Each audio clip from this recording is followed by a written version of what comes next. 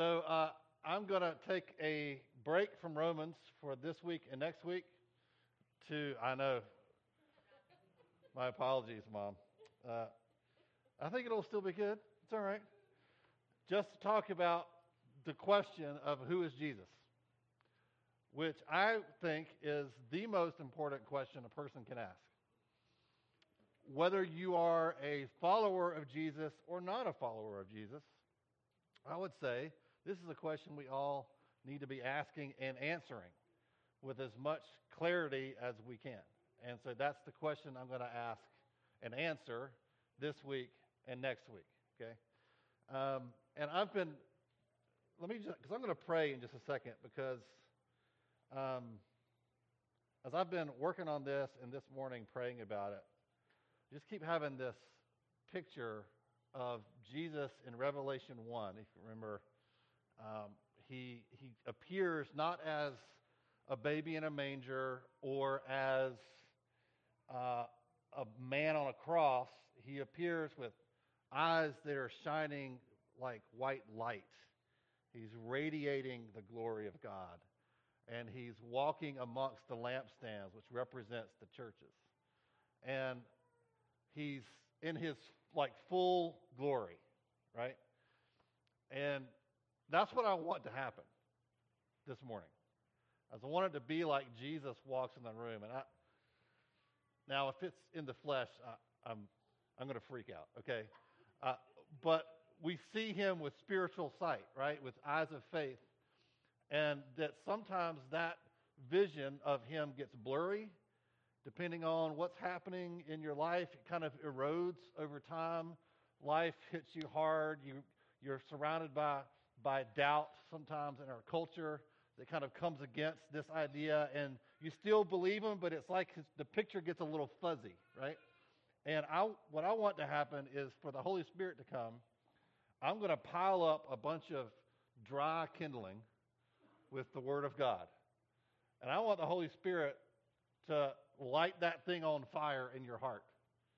And that wherever you're at on that spectrum of what don't believe all the way to I've been a Christian for 30 years and I'm all in, that something would happen in your heart where it will be clearer, that you'd see him in high definition this morning. And I can't do that. You can't. I can pile the kindling up, and I'm going to have a good time doing that. But then I want to step back and just let the Holy Spirit set the thing on fire. So that's what I want to pray for before we get in, because this is familiar territory for most Christians. So we need the Holy Spirit to do that. So can we just pause for a minute before we get into it and do that? Holy Spirit, I do ask you right now that you would set the Word ablaze in our hearts.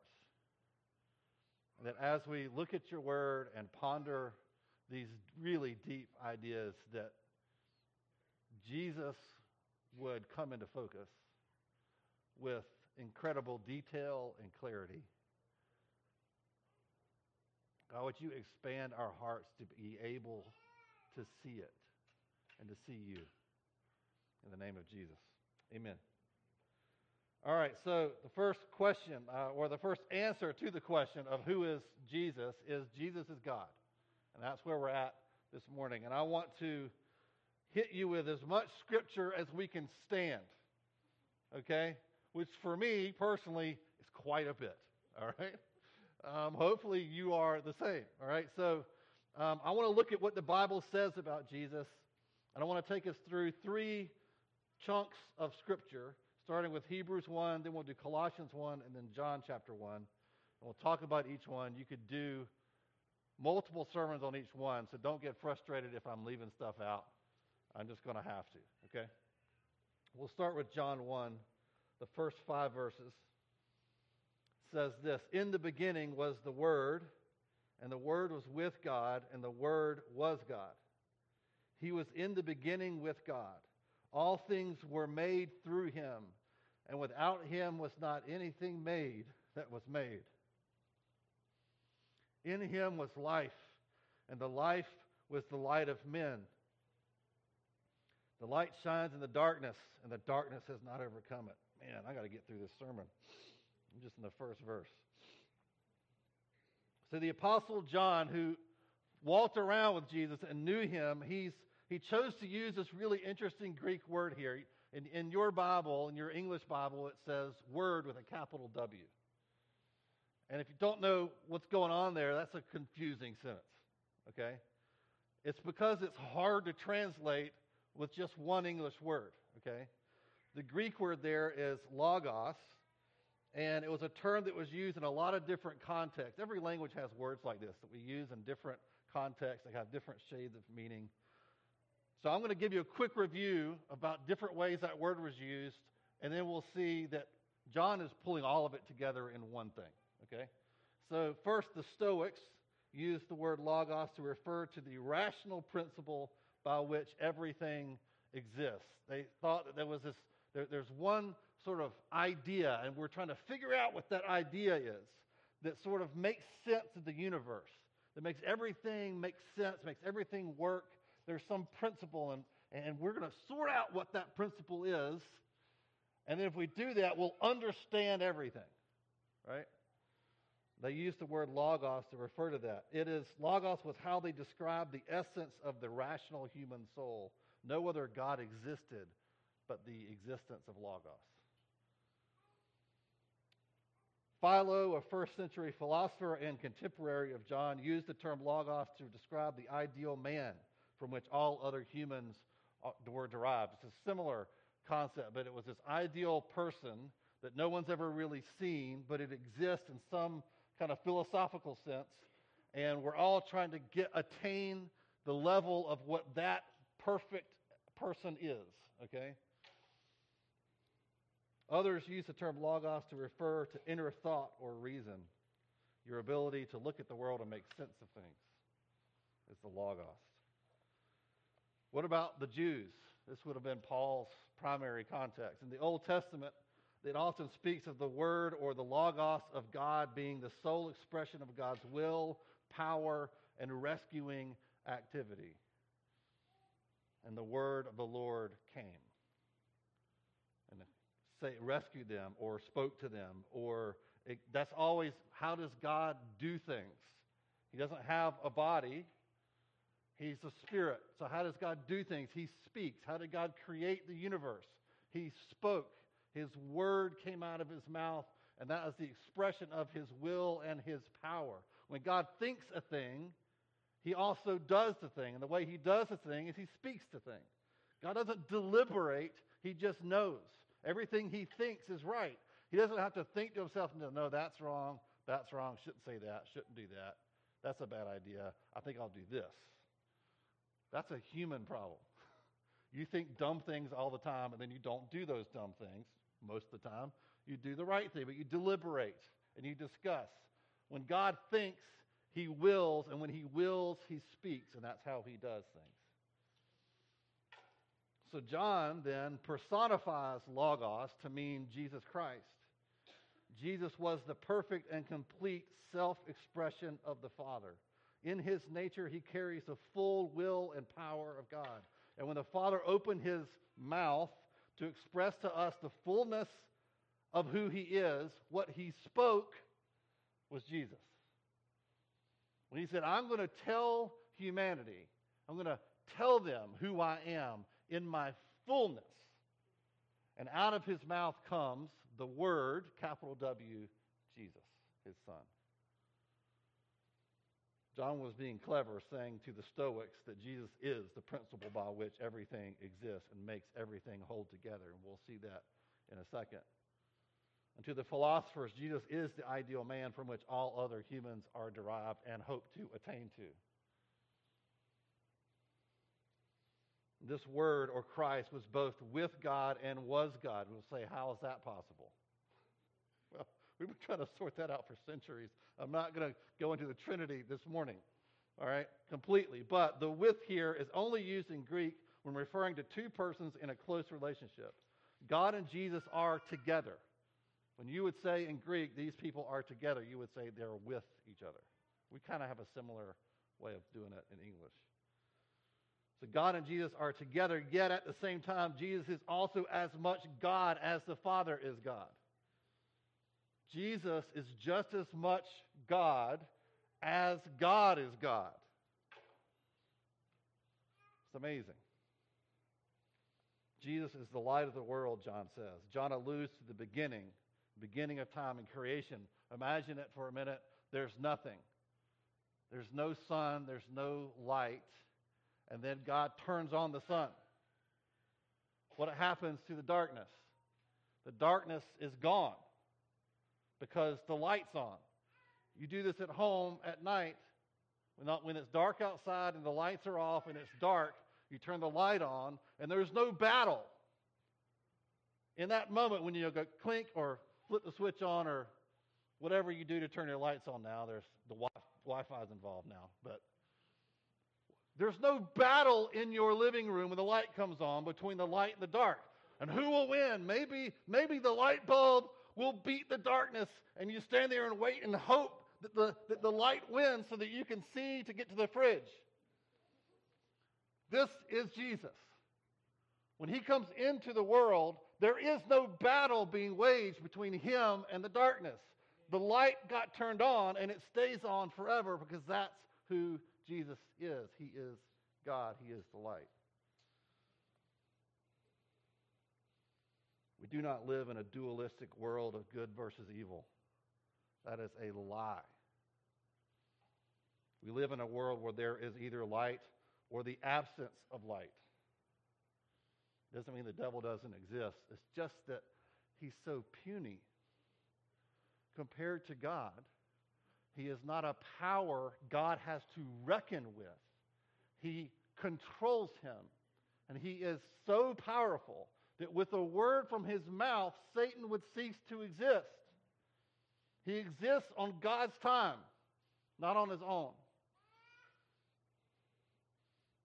God is not fighting an epic battle against the devil where some days God wins and others the devil on one shoulder, the angel on the other, and who will win? There's no contest. Jesus does not have to fight any harder against the devil than the light has to fight against darkness.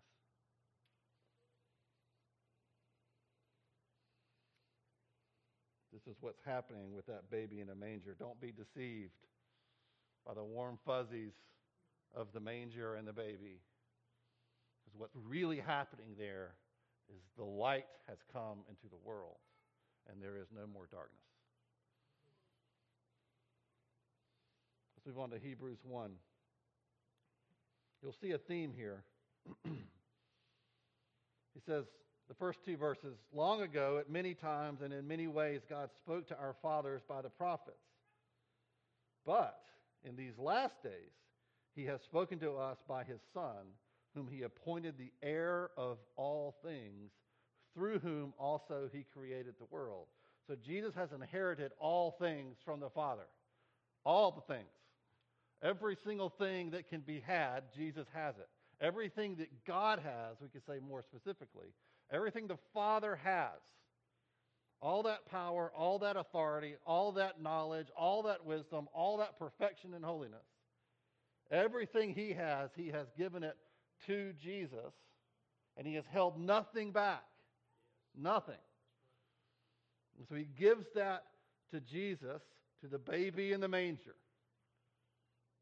Can't even feed himself. But in him is everything that the Father has. He also says that it was Christ that was in some sense hands-on in creation. This is a mind blower. Jesus, before the incarnation, before he had a physical body, was there at the very beginning doing the creating. He says actually doing it through Jesus. That's a fun, wonder what that looked like. They're just having a party. Hey, let's make a platypus. Jesus says, well, the son says, well, what's that? He goes, I don't know. Let's make it weird. It'll take them forever to figure that thing out. Let's put a bunch of stuff down in the dark at the bottom of the ocean where they can't find it until like 2024. They won't even know it's there but us. It'll be like a secret. And we'll get a kick out of watching these weird things in the dark. And one day they'll find it. They'll go, what is that? Just having this thing back and forth. Jesus was there. The baby in the manger was there before there was anything. And out of his mouth came words that created, that put the stars in their place. And he thought of you. He said, I'm going to make you. You're in his heart. As he's making the platypus, he's thinking about Lindsay. She's going to be great. Let's put her together too. Not that she's as weird as the platypus. Let's read on. Verse 3 to 4, he says, He is the radiance of the glory of God and the exact imprint of his nature. And he upholds the universe by the word of his power. Just a word. After making purifications for sins, he sat down at the right hand of the majesty on high, having become as much superior to angels as the name he has inherited is more excellent than theirs. So let's break this down. He's the radiance of the glory of God. This makes me immediately think of Revelation chapter 4, which we're going to read at the end. There's this picture of the throne room of God, and out from God sitting on this throne is this light that's like hard to describe. It's multiple colors, reds and greens and blues, like a rainbow of shimmering light, and his just radiating from him. There's no light bulb, there's no sun. It's just the Father being his unfiltered self, and this radiating light out from him. Well, what is the light? The light is Christ. He's the radiance of the glory of God. That light of glory shining out from the throne, Hebrews says, is Jesus, the exact imprint of his nature. Jesus is made of the same stuff, the same divine essence as the Father. Jesus and the Father are of the same material, the same composition in their essence.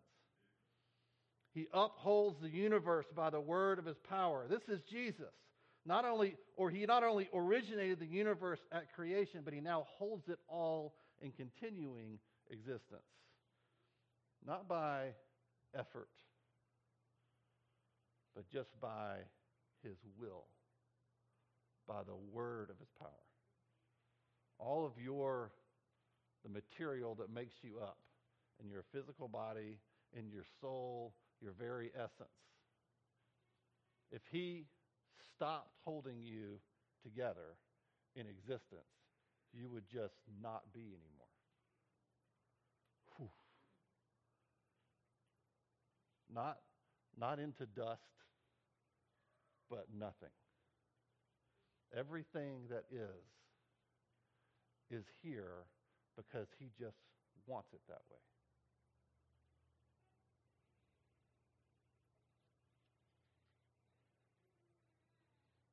And then he says, after making purifications for sins, he sat down at the right hand of the majesty on high. The one who holds all things together by the word of his power died.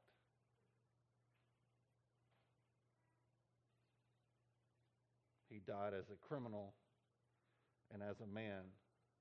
But then he rose again, and he is exalted right next to the Father, meaning he is with and of the Father, just like John said in John 1. He did not cease to be divine after the cross. All right, one more. Colossians 1, 15 through 20. This one's kind of my favorite if I could pick one. It says, He is the image of the invisible God, the firstborn of all creation.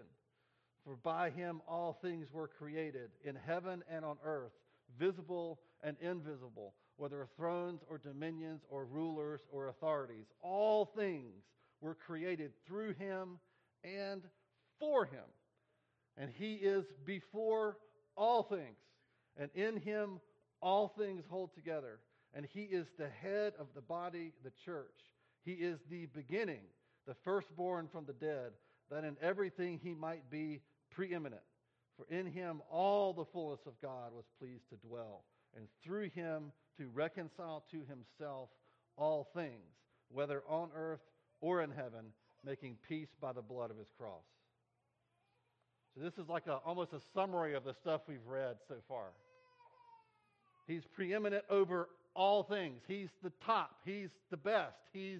There is nobody with more authority or more awesomeness or more greatness or more worthiness to be worshipped than Jesus. He is the top of everything.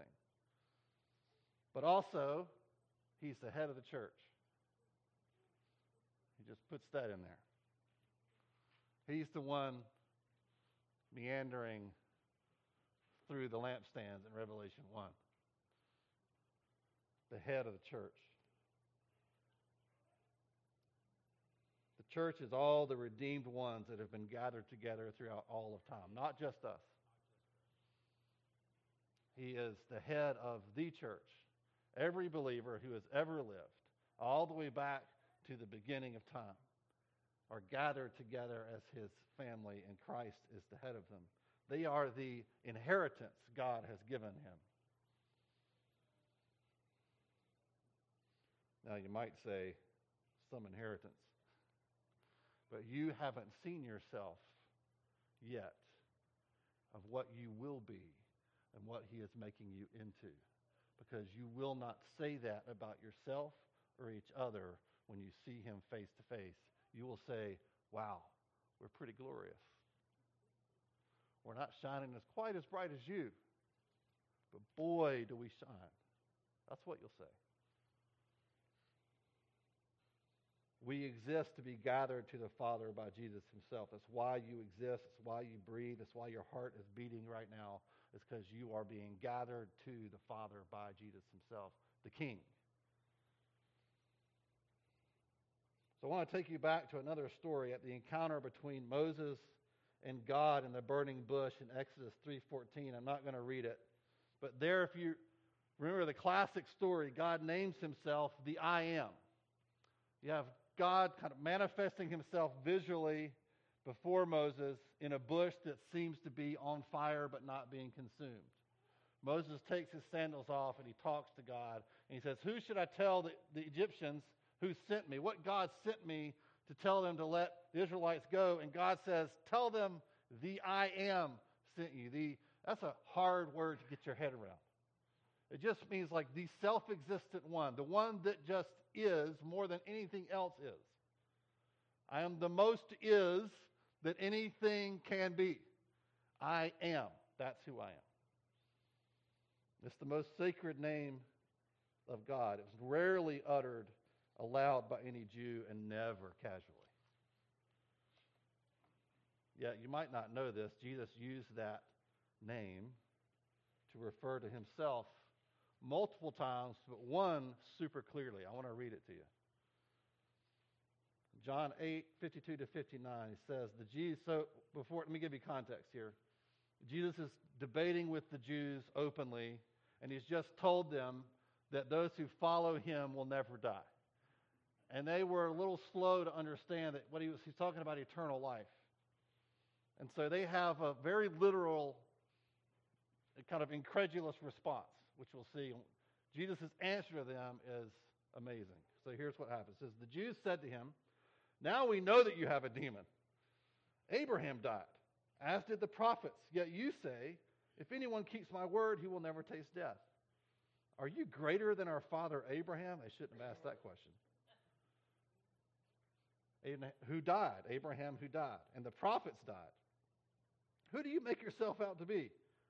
Or we could say, who do you think you are? Verse 54, Jesus answered, if I glorify myself, my glory is nothing. It is my Father who glorifies me, of whom you say he is our God. But you have not known him. I know him. If I were to say that I do not know him, I would be a liar like you. But I do know him, and I keep his word. Your father Abraham rejoiced that he would see my day. He saw it and was glad. So the Jews said to him, you are not yet 50 years old, and you have seen Abraham?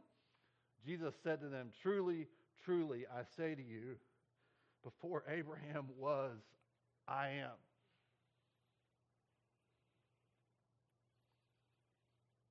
So they picked up stones to throw at him, but Jesus hid himself and went out of the temple. They knew what he was saying. There's other times when Jesus would say it on the sly, and they didn't quite understand. But this time, he's completely clear. And they say, "Oh, you don't get to say that. We kill you for that." Later in John 18, 1 through 11, the soldiers come with Judas and the Pharisees and the chief priests with their swords and torches and all their man-made authority to arrest Jesus and take him in for questioning and ultimately crucifying. Remember that? They come and find him in the dark at night with their torches and their chests out. We have all the permission we need to take this guy and get rid of him. And Jesus asked them, "Hey, who are you looking for?"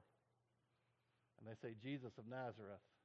And his answer is, "I am." And when he says, "I am," everyone falls back and onto the ground. And then he says, lets them stand back up. He says, "Who are you looking for again?" And then, of course, Peter, my favorite part of that story is Peter then thinks he's going to defend the "I am" with his little sword and cut somebody's ear off. With all their human power and might assembled, Jesus knocked them down with just the mention of his name. He just said his name. And all the strength of Rome and Israel put together couldn't stand up when he said his name.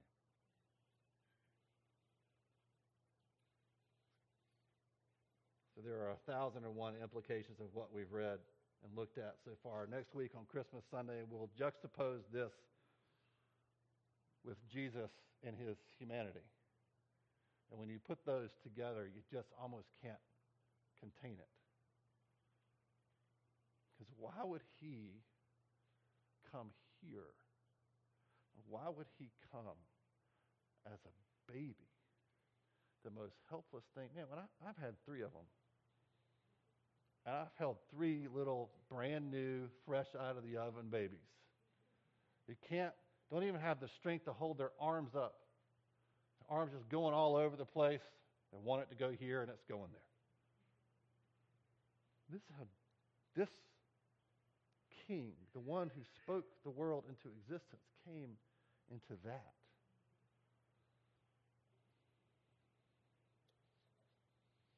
He did that for you and for his own glory. But for now, this morning, I think the only thing to do is to worship him. I think too often we want a lot of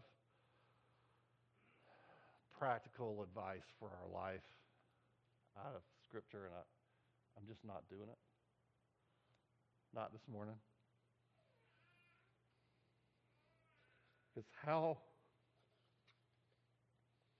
could we make it about us knowing this? How could we respond to this glorious revelation by saying, "What have you done for me?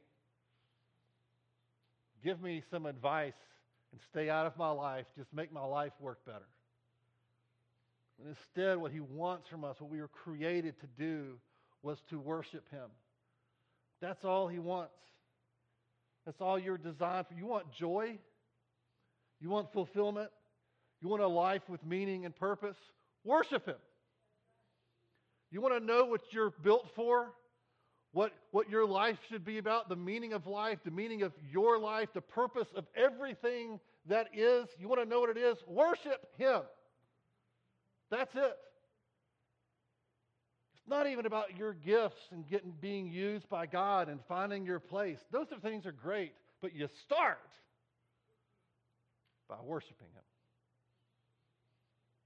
There's going to come a day when no one will prophesy because they will be hearing from his lips directly. So we worship. So I'd like to end by reading Revelation 4, 1 through 11. And then we're going to worship. The worship team is going to do a song and we're going to sing it. Why don't we stand together and I'll read this to you.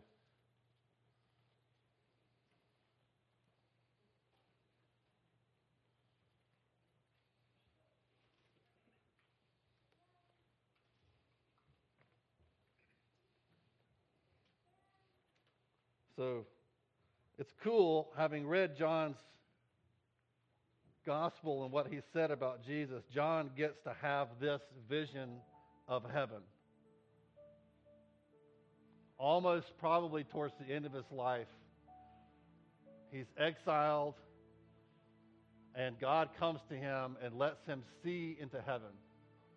And this is how he describes part of what he sees.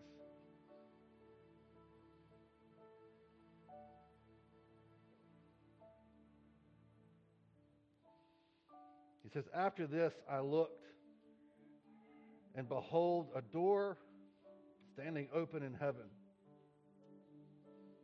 And the first voice which I had heard speaking to me like a trumpet said, 'Come up here, and I will show you what must take place after this.' At once I was in the Spirit, and behold, a throne stood in heaven, with one seated on the throne.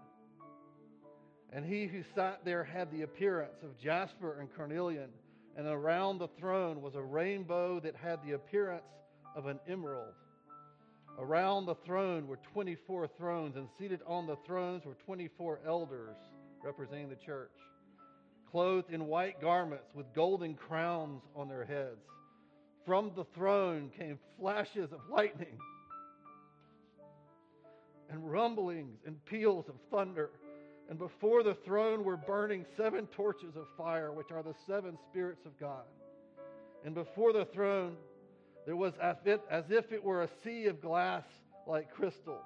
And around the throne, on each side of the throne, are 4 living creatures, full of eyes in front and behind. The first living creature like a lion, the second living creature like an ox, the third living creature with the face of a man, and the fourth living creature like an eagle in flight. And the 4 living creatures, each of them with 6 wings, are full of eyes all around and within. And day and night they never cease to say, 'Holy, holy, holy is the Lord God Almighty, who was and is to come.'